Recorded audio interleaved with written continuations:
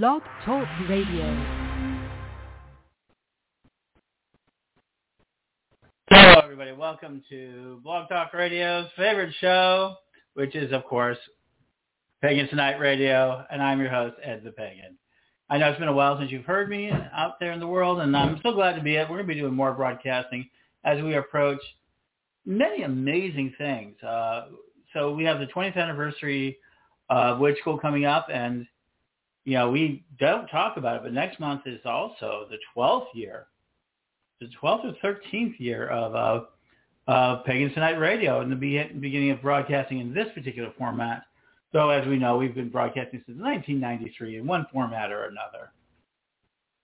And during that time, one of the ways that I think we've earned our living, I've earned my living, has been a tarot card reader. My partner Don, at times, we've been tarot card readers, especially when we've needed money for this project. We've actually acted on behalf of doing psychic fairs and other things in order to keep our media game going. We spend a lot of time and energy in developing media. So you don't really think a lot of the person I'm going to interview here, or myself, necessarily having sort of these type of magical practices or tarot. But we're longtime tarot people, and we have a lot of energy. So I'm really excited to be here. So we're going to be talking to Rev Don Lewis. You've been hearing a lot about him lately. You can see on Facebook, on various radio shows. He's been on Open Loose with Greg Bornstein. He's been on, what is it, Witches and Wine? Yeah. Witches and Wine. So he's been making out a lot of it. And now he's got a Kickstarter project that is just really kind of kicking butt right now. I'm really happy. About 20 days to go. And we realized we hadn't talked to our podcasting audience, which is a terrible, terrible shame. So hi, Don. Hello. Reverend Don, I guess, you know, I'm casual. So I want to see one thing. I'll check that in a minute. We're always checking broadcasting. I'm always there's a lot of rust around the edge, just a little bit. So all we go off and start out with is that let's get right down to the thick of it. Tonight we talk about the Infinite Tarot. Yes. Okay, so you've talked about it a couple of times, but what is the Infinite Tarot? Well, the Infinite Tarot is, at one hand, a tarot deck, on the other hand, a system of tarot.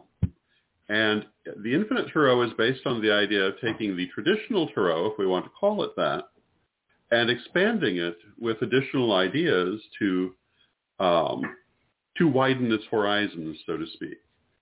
The idea is that that the basic tarot reflects our understanding of the universe and our place in it, and the Infinite Tarot more accurately reflects our understanding that the universe is actually a multiverse, and that our place in it is far more diverse than perhaps we might have thought in previous generations. And the way we're approaching this is through expansion decks and through added cards. And the Tarot of Hecate is the base deck for the Infinite Tarot, and it is an expanded tarot deck in its own right, in that it has a number of additional major arcana cards and an entire additional suit. It was created originally back in the 1980s, was published in the early 2000s, and it's one of the bases on which the idea of expanding the tarot deck is grounded. To this, we have added a number of expansion decks, including a rune set, a numerology set, an astrology set, a set based on the muses of classical mythology, a Shengzhou Asian tarot or Asian astrology set, and expanding in the future from there. When we hit the 10,000 mark in the Kickstarter campaign, we're adding a deck of witches, which has its own interpretations, a suit of witches, I should say, because it's laid out as a tarot suit, where these others I've mentioned are not inherently. They are laid out according to their different disciplines.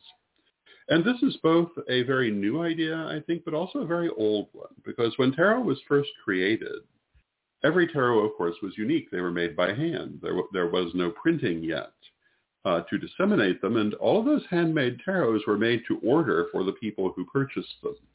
And they often included a major arcana in particular, that was not necessarily the same as what we come to think of as traditional. Many of them were much larger. Some of them were smaller. And it was suited to the needs of the individual who had ordered the deck. And the Infinite Tarot is a return to that idea of suiting the deck to the needs of the individual rather than attuning the reader to a preset deck.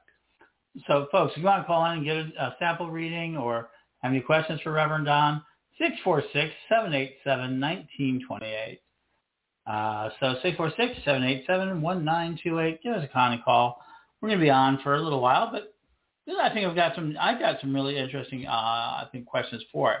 So we call it tarot, but you're actually bringing a lot of different divination systems. Mm-hmm. Yeah. And I've heard oracle cards and cartomancy. Mm-hmm. Sorting this all out, what makes tarot different than oracle cards or cartomancy, or why does people want to talk about it in this different types of ways? Well, cartomancy is any kind of reading with cards. So this is a cartomancy system. Mm-hmm. Tarot is a cartomancy system. Any kind of oracle card is a cartomancy system. What makes tarot, in my opinion, is the basic structure, mm-hmm. which we're expanding but not truly departing from. And I think that is the thing that I would emphasize. Yes, we have these different expansion decks, and the person using the Infinite Tarot can remove or add cards at will, but the basis is still traditional tarot with its traditional suits and its traditional major arcana. It's just expanded from that base. Mm-hmm. So unlike oracle cards, which are a completely different thing, it's still, in my opinion, a form of tarot. Now, for example, if you were to take our astrology deck, which is one of the expansions, and read with it alone, in its own right, it would not be tarot. It would be a set of oracle cards. But as part of the larger Infinite Tarot system, it is an aspect of tarot. Well, that makes sense. So you talk about the Suit of Witches, and also you've got a wish card that you're going to create for the Kickstarter and only for the Kickstarter campaign. Yes, that will be the only place that one is released. And so do you see yourself creating something different? I mean, let's talk about the last time I think tarot has really changed. Mm-hmm. Let's go back and let's give a little history lesson as best we can. Yeah. I really feel that Prowler's Toff deck and mm-hmm. also the Rider-Waite deck kind of created the industrial tarot complex, I would call it, because it combined two things very important. They were a unified deck made by professional printers. Mm-hmm. And some of the first time professional printers had actually been used on certainly scale. More so, yes. And then U.S. Games came in and really got the rights to Rider-Waite and went to town because they basically were able to get into printing cards. The same thing as printing playing cards. They were able to print cards on scale. Certainly in the United States, mm-hmm. and outside of Europe, I think U.S. Games mm-hmm. totally changed the world of tarot. Now, in Europe, tarot is also used as a form of playing card. Mm-hmm. And the European tarotscape is a little different for that reason. One of the reasons you see so many different European tarots is that there's a huge collector market for tarot in Europe that is very different from the United States. Mm-hmm. In the United States, tarot is almost exclusively used for divination, except for a few people who play the European tarot games. And what we here would call playing cards are also used for divination traditionally. But in terms of changes in tarot, certainly when U.S. Games came into the market and their choice to back the Rider-Waite-Smith deck as the principal deck, for at least half a century, totally redefined tarot for many users. And in North America, introduced them in many cases to tarot where it had not really been common before that at all. Not unknown, but not common. And the Rider-Waite-Smith deck itself, which was in the early 1900s, was a total sea change for tarot because they approached it so very differently than it had ever been approached before. Two of the things that make the Rider-Waite-Smith deck unique and revolutionary for its time, one was the extent to which they involved Kabbalistic concepts in the tarot, which really had not been connected previously. And the other was, of course, Pamela Coleman Smith's artwork, Her tarot looked like nothing that had ever been published as tarot previously. Tarot before the Rider-Waite-Smith deck looked a lot more like playing cards, just with different symbols, but she made it into high art within the context of time and the printing technique they were using. And she also introduced the idea of illustrating the pip cards of the minor arcana, which had never been done before. And that was a total change in the approach to tarot. Now, the Thoth deck by Aleister Crowley and Lady Frida Harris did not use the illustrated pip cards, but they approached the pip cards in a very artistic way as well, which was quite different than how they'd been done before. And even more than the Rider-Waite-Smith deck, the Thoth deck approached tarot as high art. Lady Frida Harris, who did the artwork at Crowley's direction, really did it to a very high level. And it was, I think, really the first art deck, to the best of my knowledge. Mm-hmm. It used a much more modern printing system that reproduced her paintings, where previously tarot had been basically black and white line art with or without color added. But the Thoth deck was full-scale fine art painting. And although it took a while for that to multiply, it did really, I think, strongly influence the development of the modern tarot deck, which almost always now is done at that level. That's interesting. They always talk about Crowley having an influence on ceremonial magic and everything else. We don't think of him as being an influential with Lady Frida, being involved with the actual change in how tarot is read.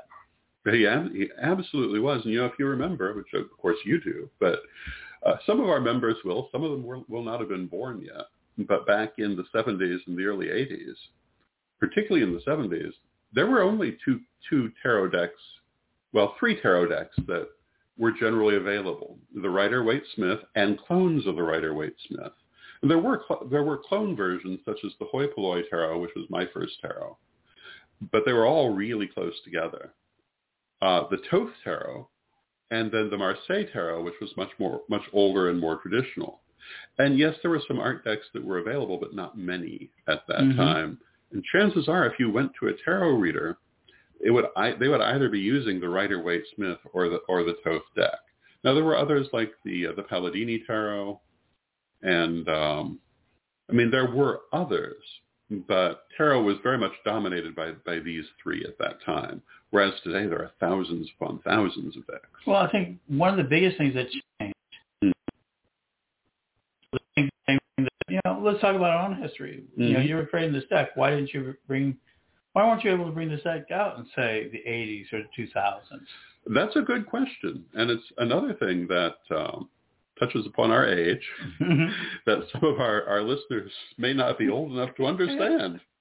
I did have a publisher I was working with back in the 1980s. I probably would never have finished the deck if I didn't. But I had been working with a company called Gemini Press for years at that time doing science fiction illustration. And then I became involved in pagan illustration. And the Gemini Press actually split just before I did the tarot deck, but I went with one of the 2 partners, and she was going to publish the deck. But it had to be under very strict circumstances because of the difficulty and expense of publishing a card deck at that time. It was a black and white deck initially because color was simply financially impossible if you were not already in that business, because the equipment that was needed to print a deck of cards at that time was highly specialized. And the companies that had it and printed cards were not that easy to hire to do. You couldn't get them for a small run. It was a major proposition then. When we actually brought these cards out in the early 21st century, this was still kind of the case, but we happened to, our programmer Michael had a friend who had a family card making company, and they were willing to run them for us. But at that time, even then, we had to have that connection to someone who had the equipment in order to get them printed. Today, that's not true anymore. Now it's easy to get a deck of cards printed. It's amazing. And, it's very much like we've encountered with podcasting and radio. I mean, we remember when we had to run out at midnight to the studio to be physically in the studio to get on the air for our 2 hours of airtime in Evanston, Illinois, and other places that we did. Yeah, anywhere from $40 to $150 an hour. Yeah, and and that was the big time. Mm-hmm. And all of the equipment that you needed an engineer to run, mm-hmm. or special training. Now you do it through your computer and your phone. Video, Magic TV. When we first began working together, I was very involved in video. And I was in the process of trying to make an amateur movie, which never came to fruition because of various things. But one of the things was the cost of doing it. The things we can do today through Magic TV, the package that was necessary to do that then, which I was looking at trying to get, was like $20,000. Mm-hmm. And that was in the money of that day, not the money of this day. And it was more expensive, I'm sure, in modern money. I remember right before we were starting to do YouTube, and we really wanted to do some broadcasting. Mm-hmm. And we really had a chance to buy. I remember we were offered a chance to buy an entire camera truck. Yeah. We were going to buy that. We thought that would be the coolest thing. We would take our game up to the next level. It was $175,000. Mm-hmm. Today, the truck was $175,000. The station itself was millions. The connection was probably tens of millions because it was a satellite or communication. Mm-hmm. And all of the costs that we would have had to get onto air just to do a cable show live from a section probably took it anywhere between $5 and $10 million minimum just to be a local cable station, because we had a local channel that we could have been on. We just had to be able to broadcast and do all of that equipment. Today, that is all handled by my phone. I tell people it's remarkable. We've rebuilt on everything.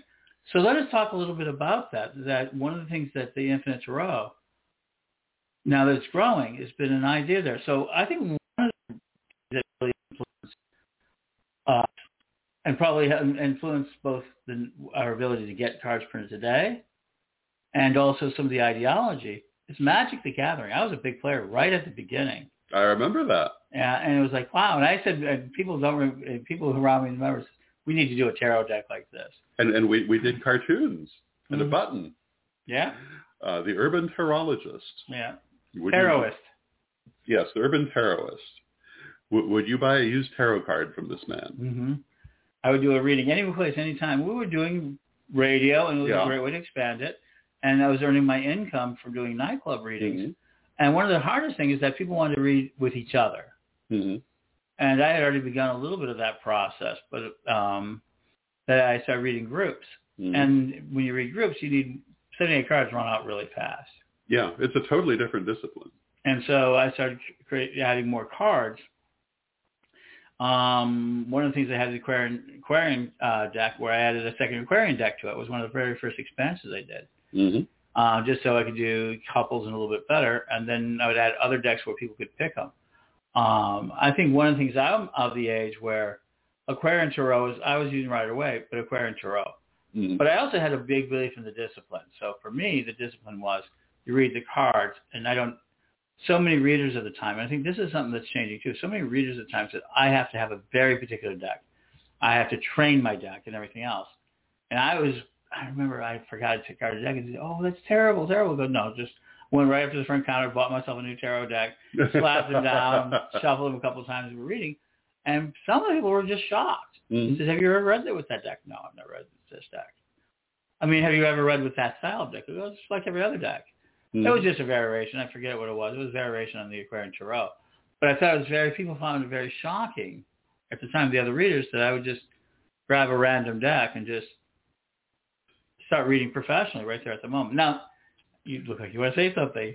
Well, a lot of people have all kinds of weird superstitions about tarot. And, if you are bound by those beliefs, they will be true. But, I was talking about this with Greg Bornstein on his show the other day. Open Loops. You can find on Spotify and Apple, and he's a great guy. Yeah. He does a lot of great stuff, and he did a really good job with that. Yeah, stuff. And you can even find it on my Facebook page.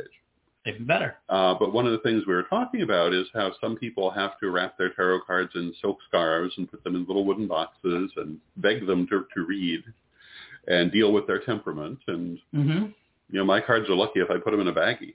They work perfectly well. I heard you say that. That's true. You've seen me do it. Oh, yeah. 646-787-1928.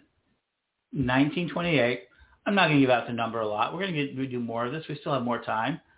We have like 22 days, and I think we're like $9,100. 62, kind of people. We are 64 backers and $9,190. Right. And we want to thank all 64 of those backers. And maybe you'll want to become 65. Yeah. And you can do that by going to tarotai.com. And that's an important aspect. So I want to get to why that name, because I think that's I think people don't understand it very well. They don't know that it actually has a real meaning to it. And I think it's all about it. So Magic the Gathering, I think, made card games more available. And I think the result of card games, CCGs, card collectible games being available, I think it really made it more likely for printers. We're entering into that day where printers all over the world get to bid for things. And I think that's a really important point, that we were talking about how much easier it is to get a deck made now than it was. I think it is the collectible card industry rather than the playing card or the divination card industry that actually drove that. Because, the place where we get our cards printed also does that kind of card all day long. Right. And I think that's probably more where their bread and butter is. But they're also available to tarot makers. And I think that certainly has made everything easier. And so we get to the Kickstarter campaign. We put out your 100-card deck. Yep. So let's talk a little bit about meeting the demands of the consumer. We also created a 78-card deck. Yes. And then we created an additional 22-card Major Arcana, so you can turn the 100-card deck back into a 78-card deck. Yep. Seems a little redundant, but since you saw yourself such an expansionary person, why were you willing to go ahead and do that? Because some people like it. And you know what? If people prefer that format, why not offer it to them? And it's because of simplicity. We can get printed smaller numbers. Exactly. If this were the old days and the only way to publish a tarot deck were to have thousands of copies made in advance, the idea of the infinite tarot would not fly, because it would have taken a huge amount of upfront investment. But that's no longer the case. And that totally changes everything. That's why it makes it possible that our Kickstarter campaign allows us to make our minimum orders, and now we've way surpassed that. So we're going to get to some bonus rounds here. Yes. We're able to produce more for it. And speaking of technology, every one of these decks comes with a special card included that has a QR code that you can download the manual that goes with it, which is something that could not have been done 40 years ago. Which makes this deck more affordable than that. You didn't have to have this huge guidebook. Exactly. But we do have that huge guidebook available, too. And the books are available in hard copy as well. And isn't it also available if you want to take the Tarot of Hecate course, the 100-card course? Yes. Isn't it free on Witchschool? It is.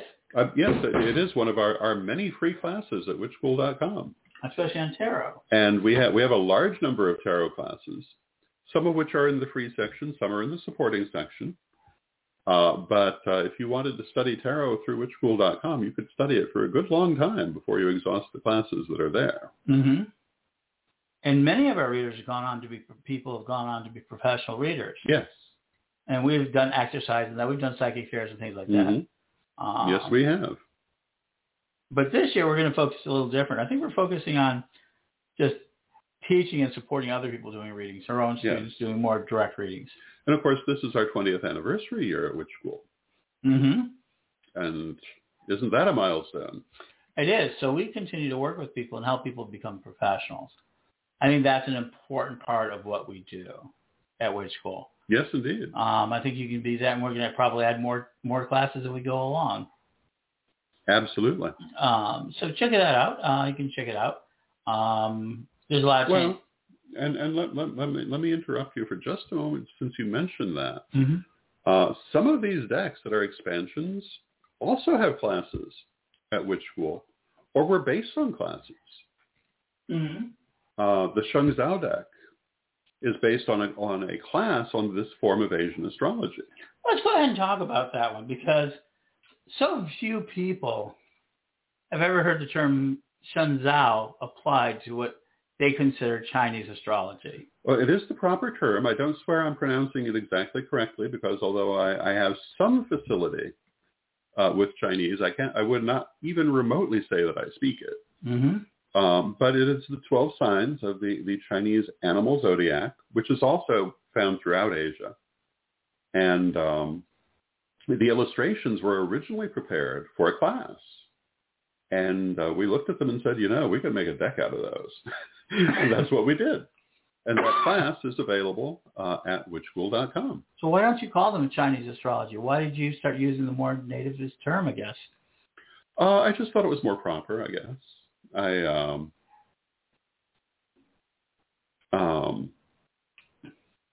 figured since I knew the term, I should use it. I wanted to be respectful to traditional culture. Mm-hmm. And if you could see the cards, which I have in front of me, they also have the traditional name in Chinese characters on the card. And, of course, you can't mistake what they are, because they're very straightforward, very colorful cards. And they have a red background, which is a good luck color in Chinese culture. Mm-hmm. And but that's why I chose to use the term rather than calling it the Chinese zodiac cards or something. I thought it was more appropriate to recognize the source material. Yes. As we try to get more and more authentic, we get closer and closer to it. Now, you had the runes card deck. That's yes. 24. And whatever. Okay, I know there's so many different types of runes. What runes are they? These are your more or less, they're the Futhark runes, the ones that are most commonly encountered. Right. There are, however, dozens of different forms of runes. That's what I was asking. Yeah. I'm sure some of our listeners have seen charts of the different forms of runes during their evolution. And, for example, you have things like Scandinavian staveless runes, which were only popular for a while because they were so simplified you couldn't read them. Mm-hmm. And there are, for example, Anglo-Saxon runes, which are based on the Germanic Futhark runes, but are changed slightly. And of course, the Anglo-Saxons were a Germanic people. But there are numerous different iterations of the runes, some of which are only slightly different and have certain letters that change. Some, like the staveless runes, are very, very different. But these are the Futhark, the runes you most commonly encounter, and there are 3 I-tier, and illustrated. And of course, this is far from the first rune deck. Runes have been made into cards for years and years.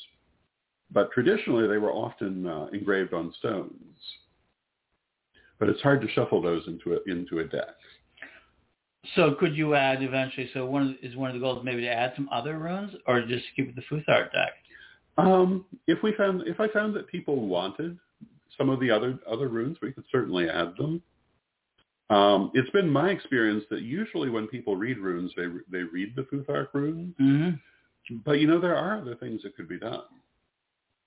We could also possibly add bind runes for certain things, mm-hmm. which are a form of runic magic. For example, for good luck. Right. Which would have their own meaning when they came up in a reading. They're not the same thing as runes, although they're often called by the same name, because the term rune can refer to things other than Germanic alphabet. Right.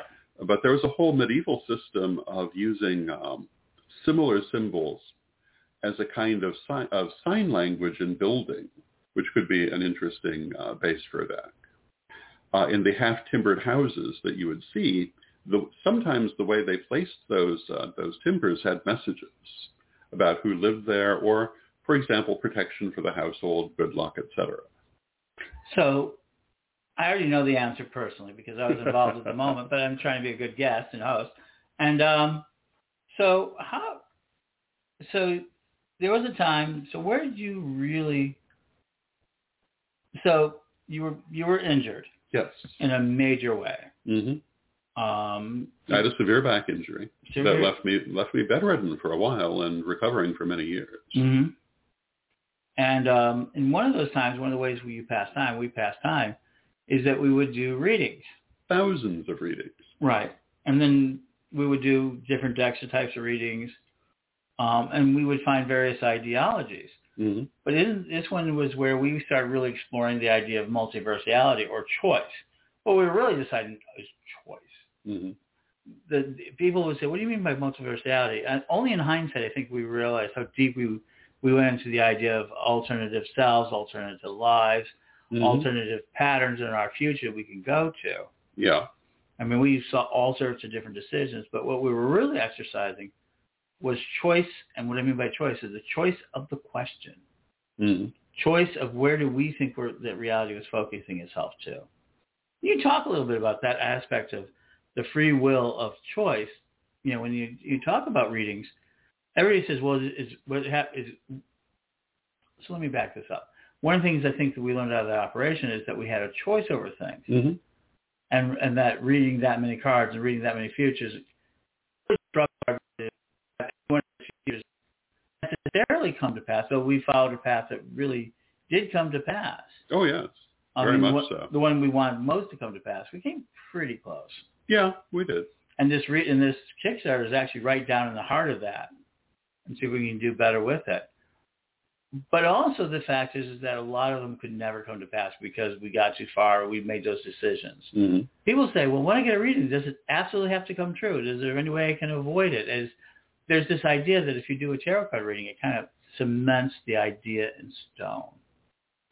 Well, I would certainly not say that. Mm-hmm. But I will recognize that there are, I'm sure, many other readers who have a different point of view, but most of the readers I've known would agree that the whole point of having a tarot reading is to tell you what will come from making certain choices so you can decide if that's the choice you really want to make.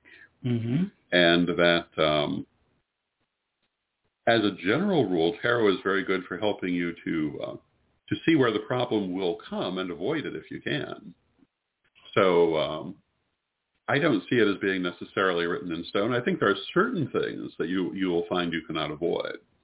I think that's just part of life and part of the nature of fate. But by and large, I think tarot is to help you to refine where you're going and what you're going to encounter there. And if let's say you're thinking of starting a new venture, and you got a reading for this and it was negative. You could make the choice not to do that venture and avoid all of that altogether. Or you could have another reading for what will happen if you change this or if you change that. And it will lead you in different directions. And even having started out on a certain direction, if you make changes, you will change where it's going. Except for major life lessons. And even then, I think they can be rearranged in various ways. So a reading is like a ripple you're tossing a stone in the river and causes ripples. Yes.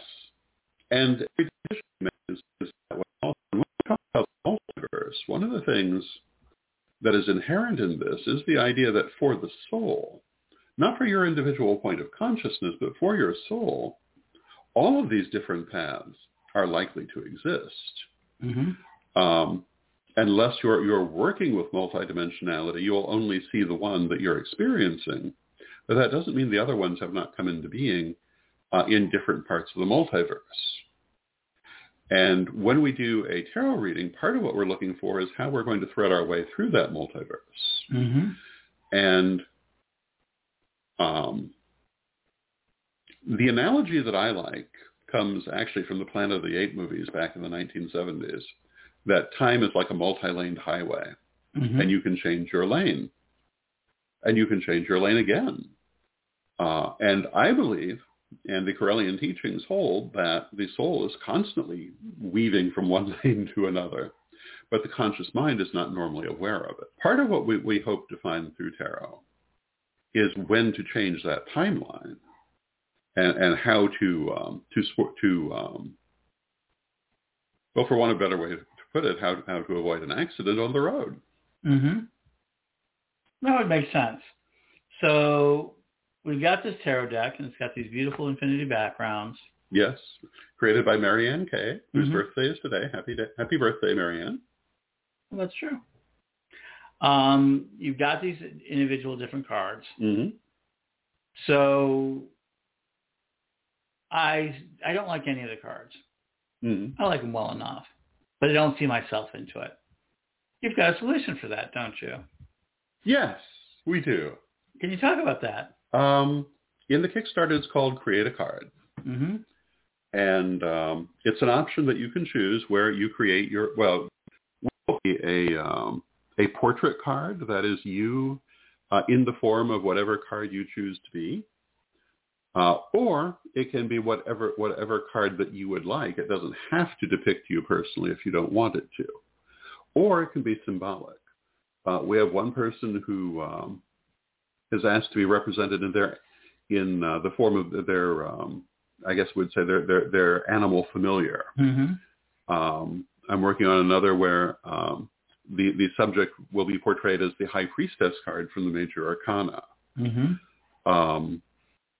And they can be done through photo collage. If you've seen the Corellian Ancestor cards, they're an example of photo collage.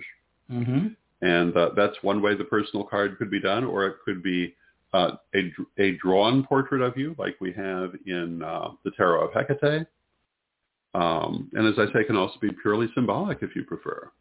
But you can have your own personal card that is unique to you, and it can be made just solely for you, or if you like, it can be incorporated into the wider system. And either way, when you order that one, which is a $400 Kickstarter prize, Yes, it is. you get a full deluxe set of all the cards and any bonuses that are in there, plus 100 copies for yourself. Yes. So you'll get 100 copies of your card no matter what. And if you push the option, you can also then make sure that everybody who gets a bonus, they can get a bonus card just by your generosity, anyone who buys the Tarot of Hecate 100-card deck or above. Yes, indeed. Now, and imagine the effect, if you're a reader, that you're going through the reading and out comes your personal card with your face on it. Actually, it's going to be pretty powerful. I would think that would be a pretty unique moment. And very very gratifying in its way. And you could buy this for personal clients. Mm-hmm. I mean, it could be a very good thing that you can buy for personal clients. Could be a gift for a tarot reader, Mm-hmm. You know, having them be able to do so. I also think it's good for a store. Mm-hmm. They can make themselves into various types of things. Yes, indeed. I mean, like a temple could make themselves into the High Priestess card or the Emperor card. Mm-hmm. I think a store for an Emperor store would be kind of cool. Yeah. And it's worth saying you don't have to be one of the conventional cards either. Mm-mm. You can name the card whatever you want it to be because it's your card that we're creating. It could give you a really powerful querent and tie into other people's readings so that they know of you on a more magical level. It could be a lot of fun with that. Yes. And this is not, we don't know if that's going to be a service that we're going to provide in the future or not, but it's right now exclusive to this Kickstarter campaign. Yes. If you want more cards in that, come write us and we can talk about, adding that to it. Because we could possibly even do could you imagine doing your entire store staff? Oh, that would be very interesting. Yes. So that people read in, they go, yeah, absolutely. The Ace of Cards would be the store, and then it would be that idea. What are some of the so once this Kickstarter campaign is done? Yes. People will be able to still order this? Yes, it will be available through CorellianPublishing.com. Mm-hmm. And yes, except for exclusive things like the Wish card, these items will. The whole point of the Kickstarter is to make them more widely available, and we hope that they will be found in stores as well. Absolutely. And these will be, marked as they make these very early collectibles, we suspect. Yes. Do you plan to bring on more suits? Absolutely. Do you have any planned? We've talked about a suit of psychic abilities, where each of the different cards will depict a common form of reading, such as psychometry, cartomancy, tesomancy, or I should say tesiomancy, and so forth. We've talked about a fairy deck. We've been talking about, we won't mention the names right now, we've been talking about bringing an outside artist for that one. Yes. And we're also talking about a crystal web deck that will be focused on the use of crystals in magic and energetic work. Mm-hmm. Those are some of the things we've talked about. Yeah, I've thought about the machine. Yeah. I've thought about, because I'm a computer nerd. Yes. Kind of representing the machine aspect.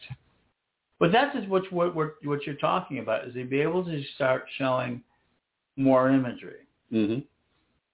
Absolutely. And some people say, well, let's just be more cards I have to memorize. Well, that depends on how you read. Mm-hmm. Many people who read cards have a general idea of the meanings, but they go by what the artwork makes them feel, what the artwork suggests to their psychic senses. I tend to be, when I read, I was talking about this with Greg Bornstein also, but when I read, I start from reading the card, but once the flow begins, it goes where my psychic senses will take me. It goes where my clairvoyance will go. But, if you are reading with any card deck, this is why some people prefer one deck to another, and also why these different expansion decks can be helpful to a reader, because they will follow the feelings that it gives them, not necessarily its book meaning. And I find at times that what I understand as the normal meaning of a card is not what's required in that reading. It will tell me something else. Mm-hmm. So you don't necessarily have to memorize them. You can go by just what they suggest to you and still be doing a perfectly good reading. So a couple of months ago, mm-hmm. and the deck is about to be delivered in September. Mm-hmm. It's called the Alleyman Tarot. Yes. It was a huge influence in on pushing us because, we'll be honest, they had booster packs, and we had been sitting on this for a long time. We had been sitting on this for a long time. And we knew that, oh, my God, we were in trouble. Yep. A little bit. And that's for the artist. I think they did a beautiful job. They told a beautiful story. I think they did a really good. And they brought out. They started out with a 135 card deck. Now they went. So let's talk about a little bit of difference. And now there's a Facebook group called The Alley, and now people are now finally embracing what I've been doing for years, which is mixing and matching decks. Yes. Now, so the common way of mixing and matching decks is that you have 3, 4, 5, 6, 7 decks on your table, mm-hmm. and then you use it to do the reading. You pick a deck, and that becomes the first decision or choice they make. That helps set the reading, mm-hmm. and then they usually use that deck. I've been known to then go, like, if I thought the question was different, I have a deck that's more body oriented. Mm-hmm. There's a health card or a body, so I grab that deck. So we'll pick a card or 2 or 3 out of this. Mm-hmm. So I've used that sort of the idea of keeping the decks whole, mm-hmm. but using multiple decks. Yes. And I've mixed some decks before, but I found when I did that, people found that uneasy. They found them sloppy. They found all sorts of things. And I really appreciate the Alleyman Tarot kind of breaking that. Because now there are groups who are taking old tarot decks, mm-hmm. breaking them down, sometimes trimming them into new decks. And they're calling them all sorts of different things. Yeah. And this is a relatively new phenomenon. And even the great Alleyman Tarot has not been delivered. It's about 2 or 3 more weeks. Check out the Alley Facebook group if you want to find out more. Look up Alleyman Tarot. I think they were brilliant. I have to give them. They were brilliant. Yes, indeed. And you can help us do that. Just help us raise another $1.4 million. Yeah. And they did. They earned about 1.4. Mm-hmm. So, and now they're making these sort of tarot decks. Tarot decks, they're talking about trading individual cards because individual cards are beautiful. Mm-hmm. Are we coming to a point where tarot is starting to resemble other types of collectibles or high collectibles?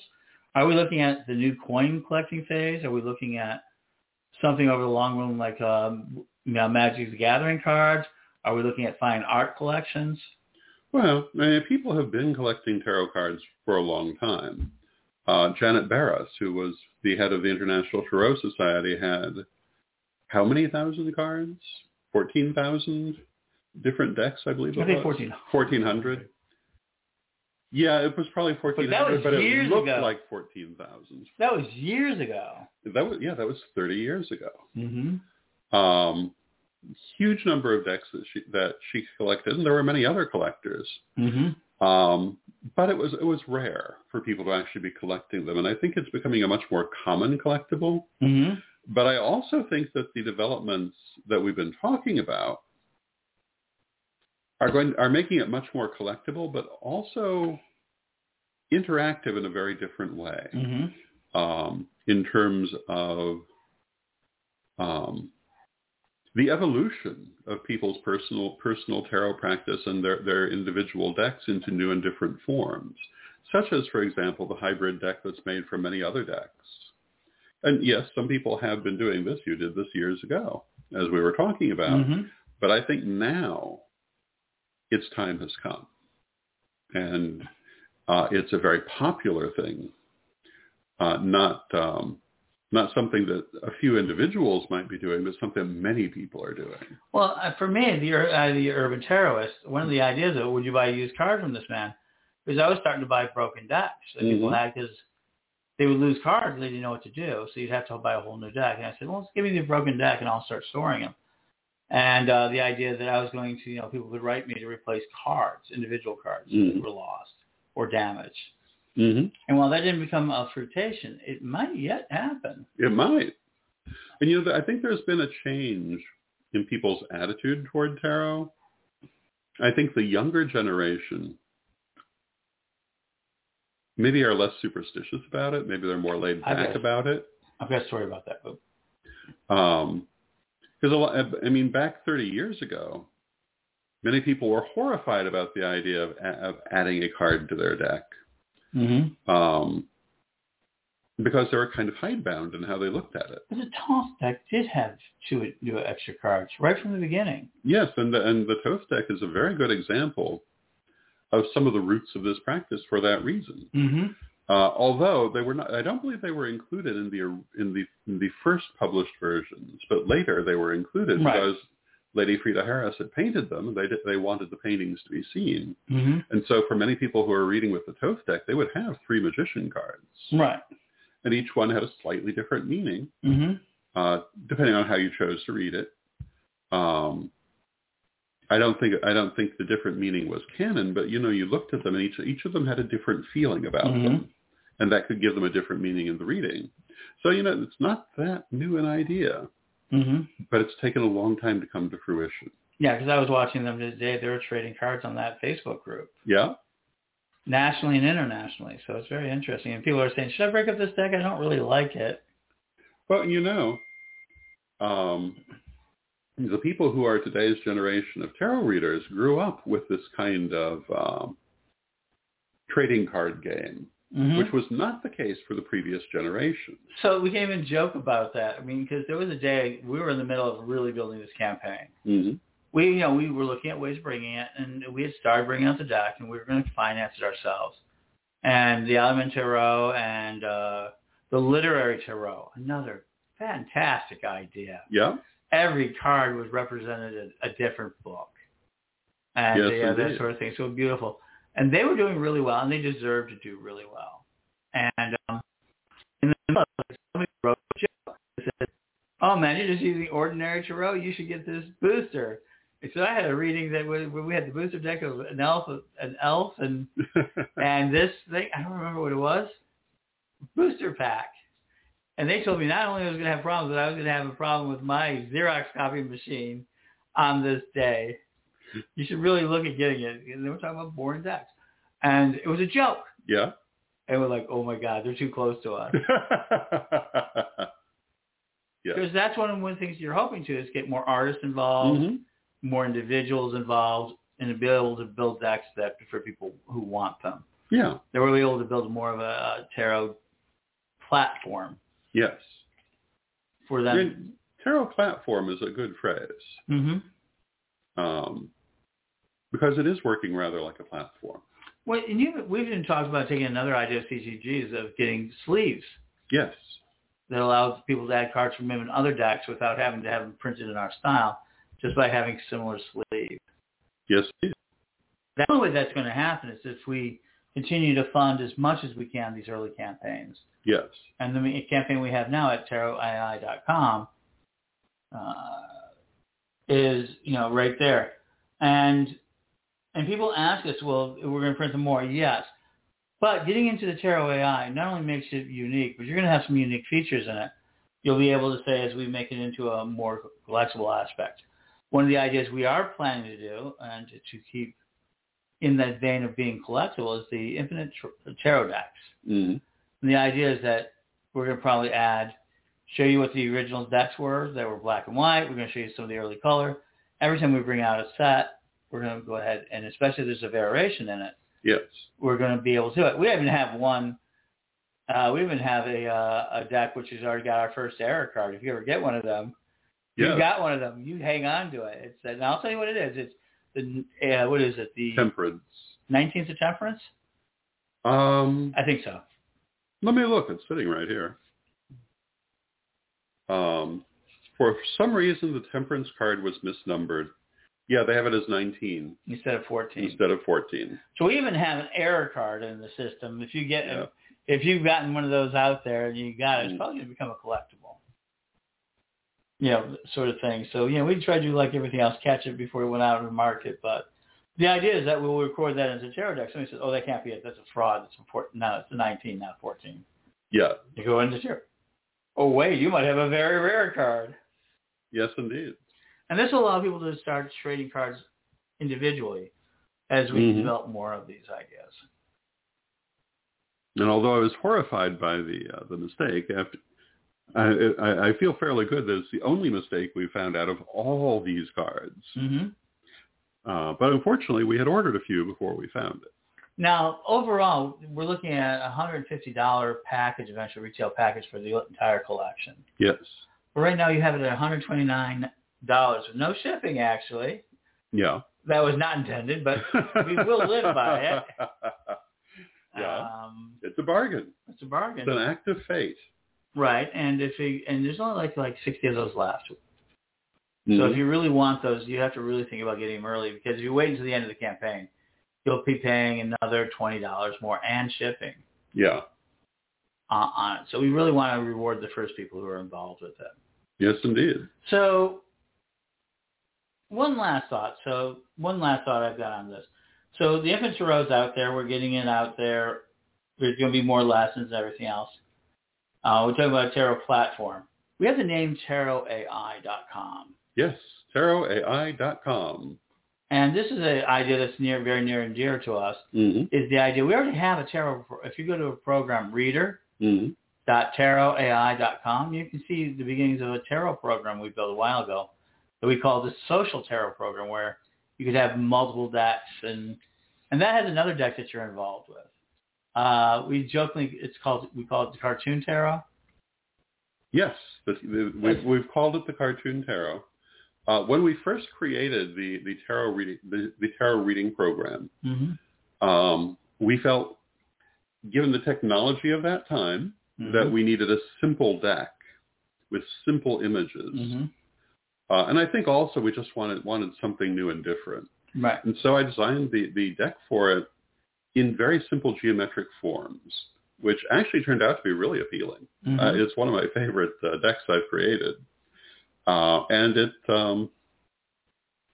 it's cute. I don't know quite what else to say for it. And yet it also is a perfectly good tarot deck with actual symbolism and everything, but rendered in this very primitivist art style. We've often called it South Park deck. Yes, it's called South Park. It looks a little bit like what were they called?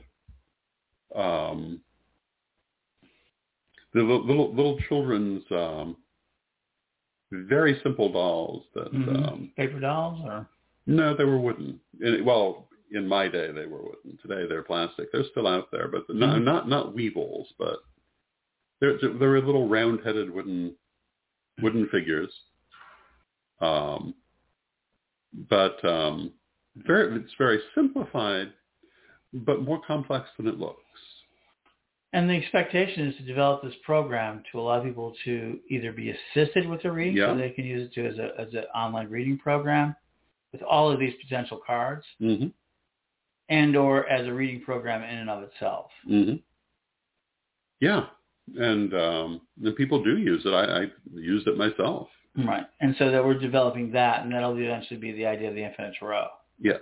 And everybody wants to see the list. We actually have, I forget exactly where. Where we actually have gone. Journey.tarotii.com, where we actually talk about the process of the underlying program that will eventually be required. So we don't hide any of this. It's not like we're trying to be secretive about it. In fact, if somebody beat me to it and built a Tarot AI program, I would just say, can we license it? I'm not a big believer that there's so much of possibility that I'm never worried about a lack of abundance. Yes. And in saying that, so do you think this tarot, I don't know what to call it. It's almost like the Cambrian age of tarot. We're seeing a very big diversify. I saw another deck that's coming online that's using hexagons, and so they can put it together with crystal grids and all sorts of different things. Mm-hmm. Are we going to continue to see this sort of growth of tarot, or are they going to flood their market and burn themselves out? Are they going to continue on to grow?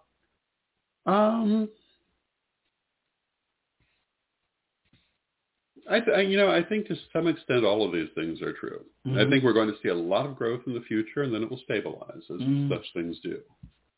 I think right now it's very, very popular, and there'll come a point where it's merely popular. But I don't think it's going to go away.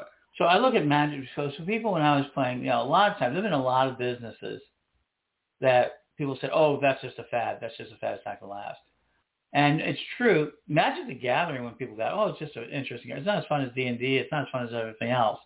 It eventually ate the company, Wizards of the Coast, which made Magic the Gathering, would eventually eat almost every other game because Magic the Gathering did so well. Mm-hmm. Pokemon did well. There's Yu-Gi-Oh cards that came out of that. Yep. Digimon cards. And there's like hundreds of card systems now. A lot of them didn't make it. I mean, in any case, a lot of them didn't make it, but some of them have made it. Not only that. Now, some of them are household words. And like Magic the Gathering is really well known, along with Dungeons & Dragons. But some of those early cards are worth thousands and thousands of dollars. They just had a black lotus sell for $40,000. Wow. And I think that's going to be true. And we've heard of this before now with tarot decks. Some of the older decks from the 15th, 16th, 17th, 18th century have been bid up into the hundreds of thousands of dollars. Oh, yes. Because of the rarity of it. Mm-hmm. And again, the kind of decks we're talking about in that case were mostly handmade for particular patrons. So they're one of a kind. And even though there might be some similar ones by the same artist, no two will be exactly alike because they were done by hand. And even some of the early printed ones where you have limited runs have the same thing where they're not as valuable. Yeah. And even some of those early printed ones where that might have been a large run, that doesn't mean many of them are still around. Mm-hmm. And that's true of modern decks, too. Oh, yeah.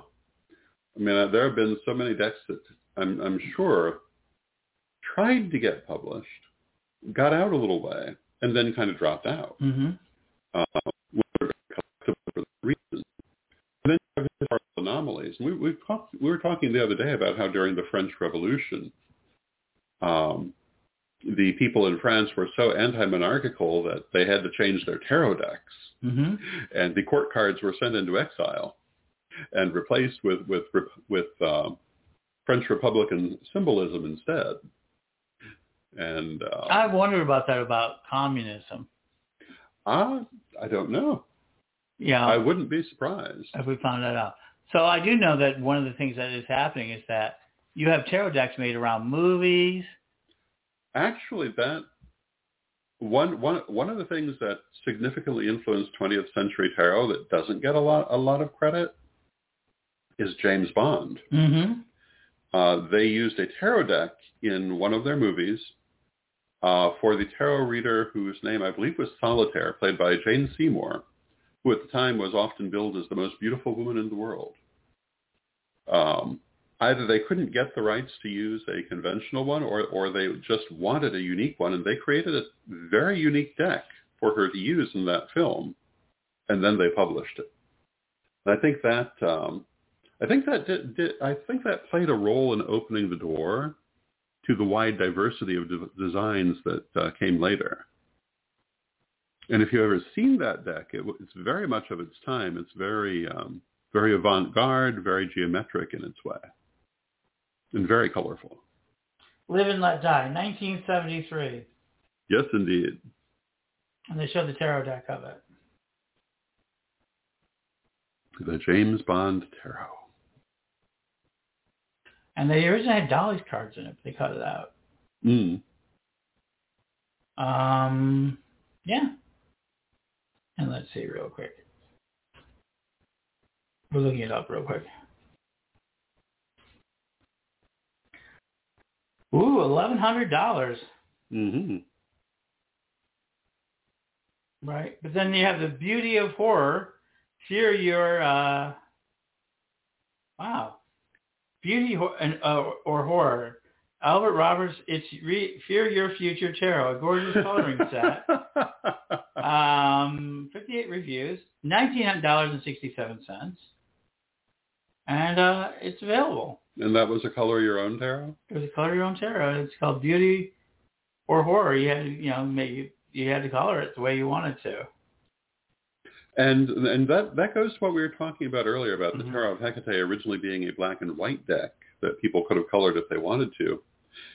In the 80s, a lot of decks came out that way because it was financially accessible to make a black and white tarot for some mid-sized producers or small producers. And they would use that to raise the money for the color version. And the Sisters of the Moon Tarot came out that way originally as a color your own tarot before they were able to bring out their full color version. Absolutely. So this has been used in many times, and this makes it all very collectible. And I think we'll eventually see more museums. I guarantee you'll eventually see a museum of tarot.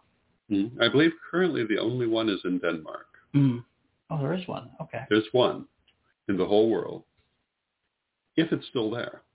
So I think we've really, this has been a fun exploration. I give people some more feel of what we're doing, how they can become involved. If you're an artist, contact Don directly. There's a lot of different ways. Don Lewis HP at AOL.com, or check him out on Facebook. He's there a lot. Yeah, Rev Don Lewis. Rev Don Lewis. Check it out. Kind of talk to him if you're interested in us being part of this project and see what we can do for you. If you want to buy these decks, maybe with the last word tonight, Don. Anything else you have to add?